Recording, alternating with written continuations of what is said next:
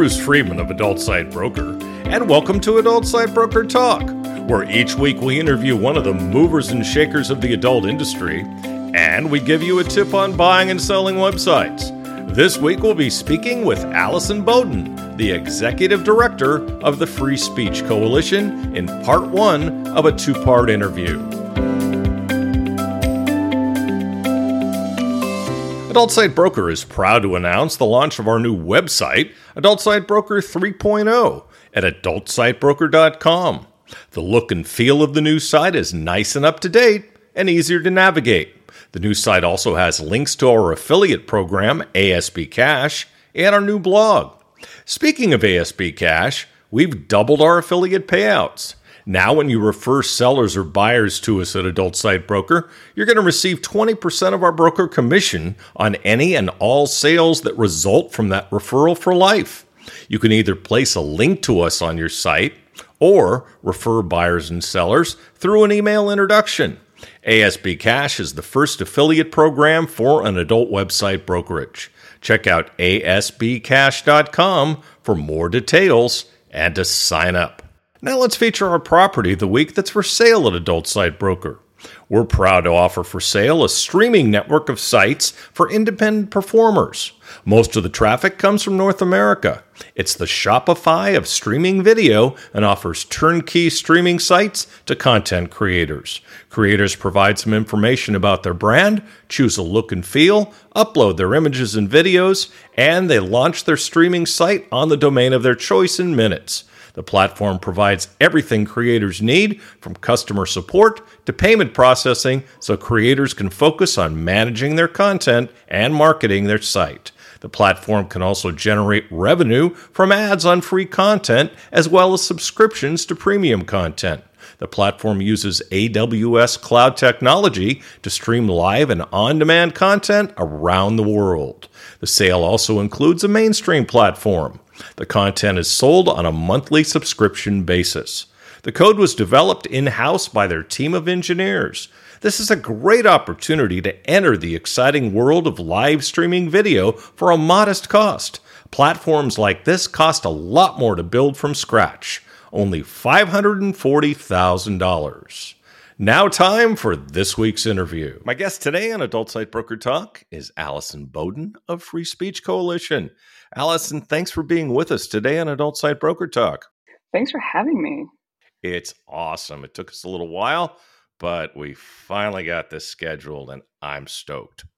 Now, Allison is a veteran adult entertainment industry exec, that's a mouthful, who served on the FSC's board of directors for over 3 years, including as its president, before taking on the role of executive director. Since starting her adult industry career in 2003, Allison has held a wide variety of marketing, technology, and leadership positions at companies like Adult Empire, GameLink, VideoBox, and Kink.com, where she was CEO. She also serves Pineapple Support as its board president. When do you sleep? Allison holds a bachelor's degree in sociology with a concentration in women's studies from the University of Pittsburgh. You can follow her on social media at Allison Bowden. That's Allison with an L. She enjoys hiking, drinking wine, diving, and listening to podcasts. No doubt a steady diet of Adult Site Broker Talk. The Free Speech Coalition's mission is to protect the rights and freedoms of both the workers and businesses in the adult industry. Their organization functions as a resource, a leader, and a tool for the communities that they serve. They take pride in fighting to alleviate the social stigma, misinformation, and discriminatory policies that affect those who work in the adult industry. For more than 25 years, wow, they've been fighting and winning impossible battles from the Supreme Court to the ballot box and back again. How'd you like your commercial? I'm impressed with us. Good job, Free Speech Coalition. Allison, how did you get your start in this crazy industry? Always a funny question. So give me a funny answer. I would say I started in college. As you mentioned, I went to the University of Pittsburgh and grew up in Pittsburgh. And that is a town that, it didn't have like a good vibrations the way you all did in the Bay Area or Toys in Babeland.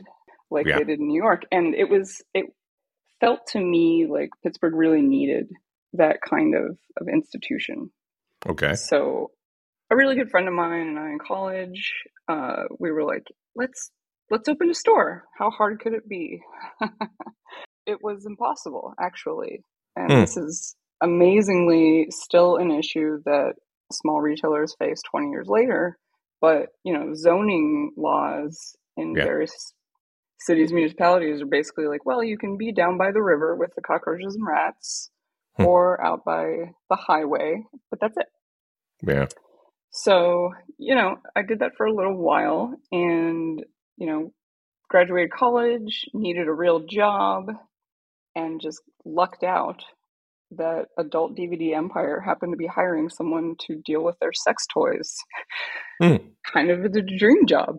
Yeah. So that's kind of that's kind of where I started. Wow. So they were called Adult DVD Empire then. Back in those days, yeah, 2004. Makes sense. Yeah, I mean, I've never seen so many DVDs, and probably never will again. You will never again. Hey man, I remember Betamaxes, okay? So I'm a lot older than you. What were the big issues that the industry was facing at that time?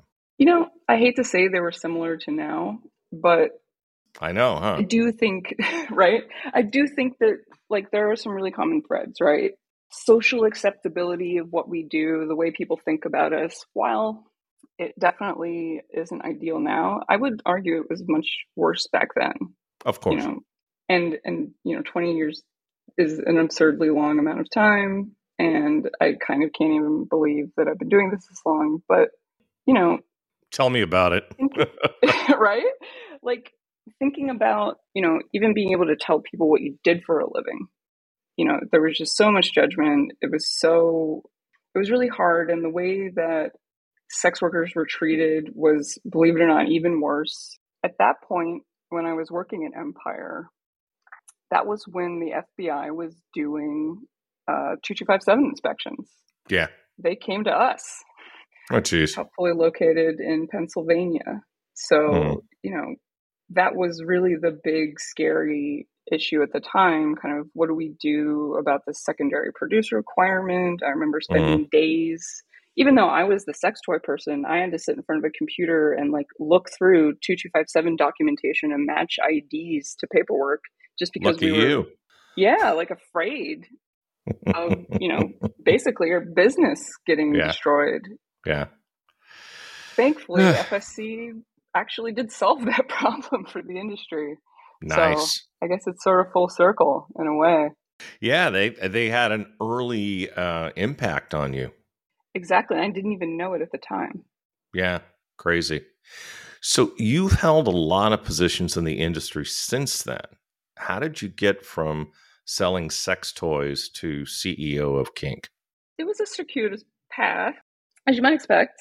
So, sold sex toys at Empire, got recruited to come out to San Francisco and work with GameLink.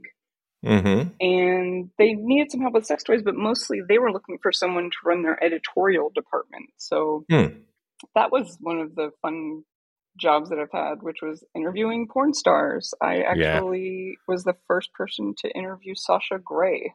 Yeah. Wow. Which was great fun. So getting to know that part of the business, I had only really done toys before, so now I'm learning all about the stars and learning about video and doing a lot of marketing work while I was at it. And then when I left GameLink, I moved over to Video Box where they needed a marketing person. Great. I can market. I guess that's a skill, right? So it is. I had no idea what I was doing at first, but I figured it out. I learned how to be a marketer. But in my spare time, I was still, since back in high school, I taught myself to code, and I always kind of had somewhere in the back of my mind, I was like, oh, I wish I could just do this for a job. Like, marketing's fun, and making email newsletters it's actually really a slog, but it'd be cool to actually be building the websites that, I'm working for. Sure. And eventually, after I left Video Box, I started working for Kink because they were hiring an email marketing person. And Interesting. believe it or not, even to this day, email marketing often does require a fair bit of HTML coding. Yeah, it certainly does, and I always need help with it, by the way. If you need somebody, reach out because it's a lot of Okay. tables. It's a lot of tables. So, doing that coding for Kink, running, I eventually became kind of their comms person. But I always in the back of my mind was like, well, one day I'm gonna do this for a real job. I'm gonna write code. And I mentioned that to a boss there, and they're like, well, why not just do it here? And so the head of technology there pulled me over to that department. I worked as a coder there for years, and it was great. It was some of the best, most satisfying work I've done. And then, of course, you do not come across to me as a coder who can sit in a room for days on end. You don't seem to be that type to me. I guess I should take that as a compliment. You should. Thank you. No, thank you. And I think that's part of the reason I ended up becoming management because, coding is fun, but you need somebody who can manage a bunch of other coders.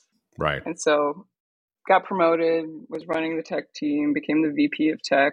And when, Kink's founder, Peter, decided that he was going to take some time and, enjoy the spoils of having sold the San Francisco Armory and needed somebody to step in and run the company, he picked me. So that was really, a lot of kind of like, sure, I went to college, but really all the skills that I got were self-taught or kind of figured out on the job. And yeah, I like to say I went from the email room to the CEO's office. Yeah, that's really cool. Yeah, and it really helps to be running something when you know everyone's job. I unfortunately don't have the knowledge of everyone's job. I've been a little lazy that way. I actually have an HTML course that one of these days, and I keep moving it back on my calendar that I'm going to go through because I really should learn it. And I'm going to. But yeah, it's really helpful to know what everyone does and how they do it. Oh, for sure. I mean, I think the fact that I worked for the company for 7 years in a bunch of different roles before taking over was, I mean, really impactful on the way I ran the company because knowing, how hard everyone's job is, from having done it or sat next to them or having talked to them about it. It really does change your perspective. Absolutely. So as CEO of Kink, you really sought to modernize what at that point was a 20-year company. What was that like? It was a lot of fun, honestly. I think that it was a huge change moving out of the Armory. We had been there. I had worked there in that building, in that giant castle for years and years. Yeah. 7.5, 8 years. And that was a cool place. It was really amazing. Mm-hmm. Although it also didn't have heat or air conditioning. So, pros and cons. Well, San Francisco, you don't need air conditioning in San Francisco. That's for darn sure. I don't know, Bruce. Climate change has made some pretty uncomfortable days, even in the Bay. Yeah, maybe I'm thinking of the days when I lived in the Bay Area, because what I remember is nobody had air conditioning then. You didn't used to need it. Nowadays, there are a couple, even in the city itself, over 100 degrees, and that giant every once in a while definitely. Oh yeah, boy, I bet it can retain heat. It. Yeah. Oh yeah. Sure. So moving. Well, I remember one time being at a jazz show in San Francisco, and it was just like really hot, and there was no air conditioning, and everyone was just dying. Oh yeah, because you don't expect it in San Francisco at all. Of course. Wait, what's going on here?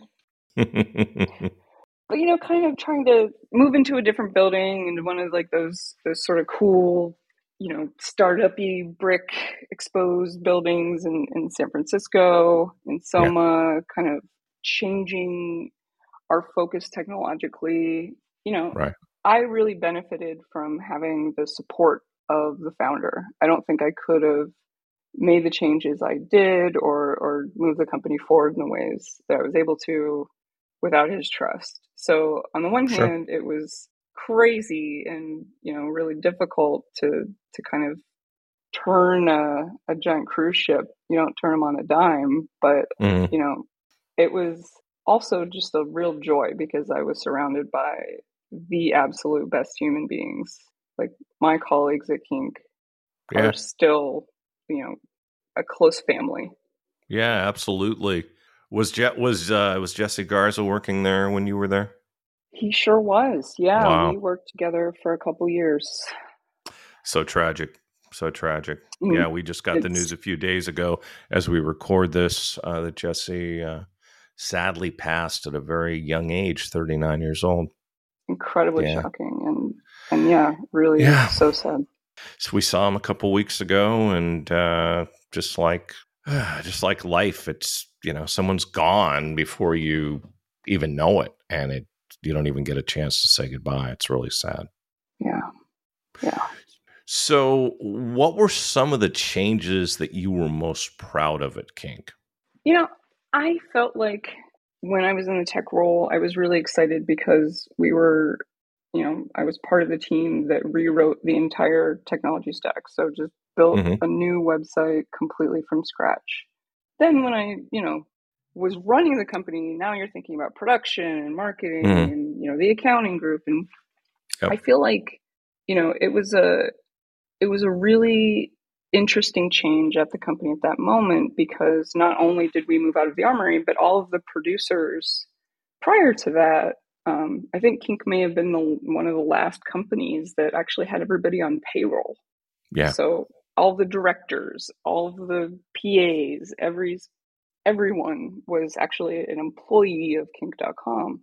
Hmm. And when Peter handed over the keys, he had also kind of moved everybody out. And so they're all kind of in their own new studios in 3 different cities and 3 different states. Jeez, So, yeah, so kind of that had to be a bit of a challenge. it was. And, I mean, Kink's known for its, really high standards in terms of consent and, performer rights. And so Hmm. kind of coming up with a new way to approach that where we turned what used to be our talent department, right? So we would have people who would do intake and handle, models, bookings and things like that, but that's no longer what the company does. But I took one of those people and turned him into our talent advocate. And so this is someone whose entire Cool. job is to make sure that all of the producers, no matter where they are doing right by the performers and be That's an very independent, that's check on very that. cool. That's very cool. It really it felt great because I felt a little bit better about, oh, I can't like be there I can't just walk upstairs and check out a set the way I used to. But Yeah. A, we were working with people who I trusted deeply. And B, Yep. like having someone whose entire role is just to make sure performers are happy. I felt like, I was pretty proud of that. I felt good about that. Hmm. Hey, it doesn't get better than that, right? I mean, if it does, I would love to hear about it because I think everybody should definitely be doing as much as they can for the folks who, let's be honest, make all of the rest of us money. Yeah, it seems like obviously in like in all businesses, the goal is to make money. And it seems to be that everything else kind of goes by the wayside. And to see that kind of emphasis being put on what's important to the performers, what's important to the employees, it's very rare, isn't it? It used to be extremely rare. I've actually been really excited over the last couple of years. In that role, I got to talk to a lot of other, folks in leadership at other companies. And in Hmm. this role, certainly even more. And Yeah. I really think that there's been, in certain circumstances, a real fundamental shift toward understanding that, like, we really need to be careful and do a great job protecting the folks who are honestly the most vulnerable in our industry. Yeah. Because of the way that it works, right? Like, Right. you're just one performer, and these are really big companies. You don't want to lose work.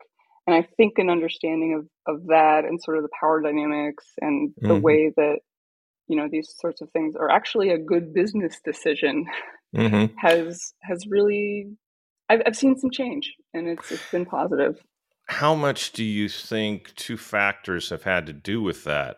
One being Me Too, okay, and then the other thing being the advent of the fan sites. I think they were both really significant in their own ways, right? So I think Me Too was huge, and it's really, I think, shocking the first time a company realizes that it did something wrong or there's an allegation that they can't ignore. Right.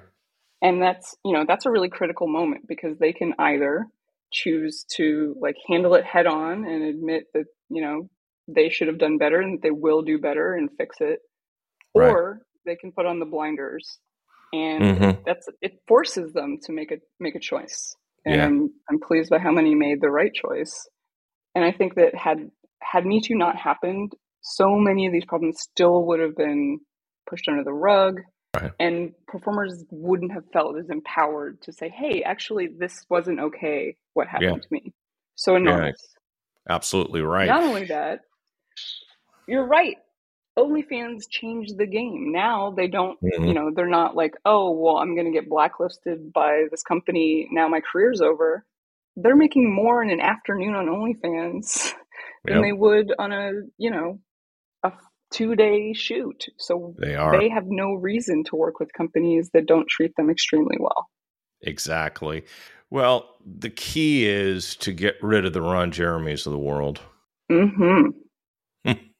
Boy, has that been a fiasco, and I'm sure we haven't heard the last of it, unfortunately. It's a black eye on our industry, which is the worst part of it, because it all ends up in mainstream news. It's incredible how one bad apple, and I hate using that phrase, but it's okay. Those individual examples of bad actors are where the media decides to look when they want to talk about the industry as a whole. So we all get painted with that brush. Of course, it's where they want to look. Of course. Yeah, no doubt about it. So when you left Kink in 21, you could have stayed in the for-profit sector and obviously done well, considering your track record. How did you come to end up taking over at Free Speech Coalition? Well, thank you for saying that. I mean, Allison, your reputation in this industry is phenomenal, and I'm going to say it if nobody else does. I appreciate it, Bruce. I did have some offers, and they were tempting. Right. But in a way, having served on the board for a few years and knowing what it is Free Speech has been trying to do, and having some thoughts that, I might be able to bring something new and maybe, push things forward in a way that somebody who, a lot of the history of this organization has been that it's been run by executive directors who aren't from our industry, for better or worse. Right. And so I just thought, after 20 years in this industry, maybe I can bring a new energy, do it my own way, and really accomplish some stuff. So, I can always go back to the private sector, but the opportunity kind of arose when I was, because, being CEO, it's pretty exhausting. I was like, oh, let me take a couple months, take a nap. But, when the board approached me, when there was the former executive director left, we needed someone. I said, yeah, of course. I mean, there's nothing else I could have done.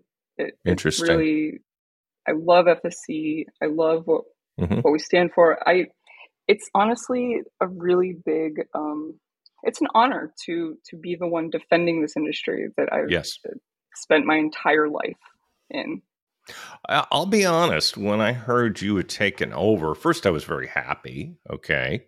And second, I was kind of surprised because I'm like, I mean, Allison can do anything she wants in this industry. Why take over a nonprofit? But I'm sure your experience throughout your career, including what we talked about early in your career, where you realized what FSC was and what they did and how important they were, I'm sure that played into it. 100%. I mean, I came from when I was in college, of course, I was pretty politically active. I had been arrested in Surprised. G8 I'm really protests in surprised. I'm really DC. I surprised know, by that. me. Yeah. Yeah, crazy, and it kind of, I never thought like, Allison, you sold out by just working in porn. Yeah. But there was also a part of me that was like, yeah, it'd be really cool if someday like you can make a difference for the industry. Yeah, So absolutely. it was a no-brainer.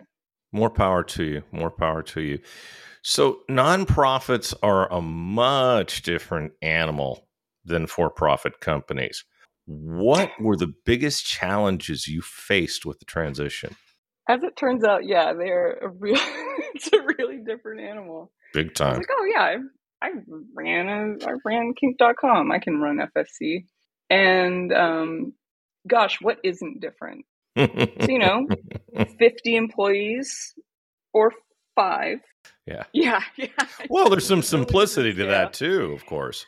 100%. Yeah, no. And I think that, understanding the impact of being a nonprofit, the different ways that, you have to run an organization than you did have to run a company, just from taxes. And I mean, it's not that hard to sell porn or sex toys, if we're being honest. People want those things. Oh, yeah. You have to do a good job. Yes. To have good product. But frankly, it's a little harder to sell the idea of supporting the industry, protecting our rights. So that I think was the biggest change. Like, okay, I'm not selling skin and pleasure. I'm selling your right to sell it.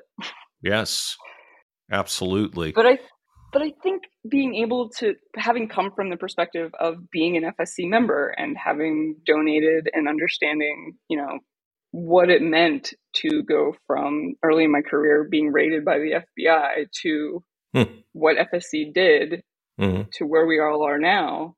Yeah. I have a personal story. I could sell it. Sure. And we're doing a lot. And I'm sure being on the board also played into it. Yeah, for sure. I mean, had I been totally new to it, gosh, it'd be crazy to take this job. But, after a few years of kind of watching it, getting close to my fellow board members, having been the treasurer of the organization, so super familiar with, what the books look like, always an important consideration. Oh, yeah. I felt like, yeah, okay, we can make this work. Absolutely. So beyond what you do at FSC, you're also president of Pineapple Supports Board, which, by the way, we are a proud sponsor of Pineapple Support. As I've said many, many times, I'm a huge advocate for anything that helps mental health. And that also plays into my life, that I've thought and used therapists and think the world of them. How did you get involved with them? Well, big same. I am so happy, or I was so happy back when, gosh, whatever year that was, when Leah decided she was going to try to start an organization. It's like 3 years now. Oh my gosh, it's crazy. Time flies. Yeah, I know. Right? I know. And we happen to be in the same city because, she lives in Spain and I happen to be in LA, and she was there at the same time, and we grabbed lunch, and she was like, look, I think I'm gonna start this nonprofit. And I was like, that is the most amazing thing I've ever heard. Yeah. She's amazing. Can I help? Do you need it? I don't know how I can help. And she's just extremely, extremely, I only really came to appreciate her. I definitely appreciated her before I had this job, but now doing a similar thing, I'm like, holy crap, are you good at this? Like, she has allowed that organization to serve thousands of performers who needed the help. Think And about how so many lives that saved. lives saved. It's just Yep. incredible. And Yep. she deserves all the credit in the world. I agree. I agree. I can't believe how far it's come, even just in 3 years. Yes. From nothing to, coming up on 10,000 people Jeez. who've gotten help through Pineapple Support. We promote it every chance we get on this podcast. I've had her on a couple times. I've had one of her therapists on. To me, it's just a phenomenon that is just so important to this industry. Oh, incredibly. It's so important everywhere. And it's very sad to me that this isn't, the way every industry treats its workers, giving them access to help, or the U.S. government even. Yeah, well, there's such a stigma, though. There's such a stigma about mental health. And if you think there's a stigma in the U.S., try being in Thailand. Try being in another country that isn't as progressive. Well, I don't like to say the U.S. is progressive anymore, but that can be as progressive as the U.S., that is progressive in some ways and in other ways going backward. But that's another story. Yeah, and I mean, even, being a sex worker in the United States makes it incredibly difficult to find a provider who isn't judging you. And, if you have access, it can be dicey. I've even had therapists who've been really weird to me because I was on the business side. So yeah, tell me about it. Screening all these therapists, making sure that they understand the issues and treat all of our, clients with respect. It's just, I can't thank you enough for the support, because the organization really needs it. And it's wonderful. It's really great. Well, our industry, as you know, and this is one of the goals of FSC, is to try to turn this around, but we get prejudice from every turn. But it's amazing we would get prejudice from therapists. Right? It seems almost at odds with what therapists are supposed to do. Yeah, I'm sure they've got an oath, and they're breaking it by that. So, oh well, Thank God for Leah and Pineapple Support. That's all I can say. So, I saw you at AVN, and you were having meetings with various platforms. You were moving so fast, it wasn't funny. Didn't even hardly get a chance to say hi. What do you see as the biggest issues facing the industry? I think that one of the issues that really came to the fore in the fall, when Wells Fargo decided to completely ban, essentially, adult businesses and workers from their from their bank, it just made an issue that has always been simmering, like, oh, so-and-so lost a bank account, let's see if we can find them a new one. But it just really brought to the fore how much discrimination our industry faces from what is essentially a basic human right. Like, you have to have access to the financial services world in order to exist as a human. Yep.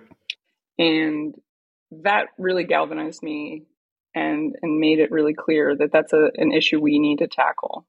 Yes.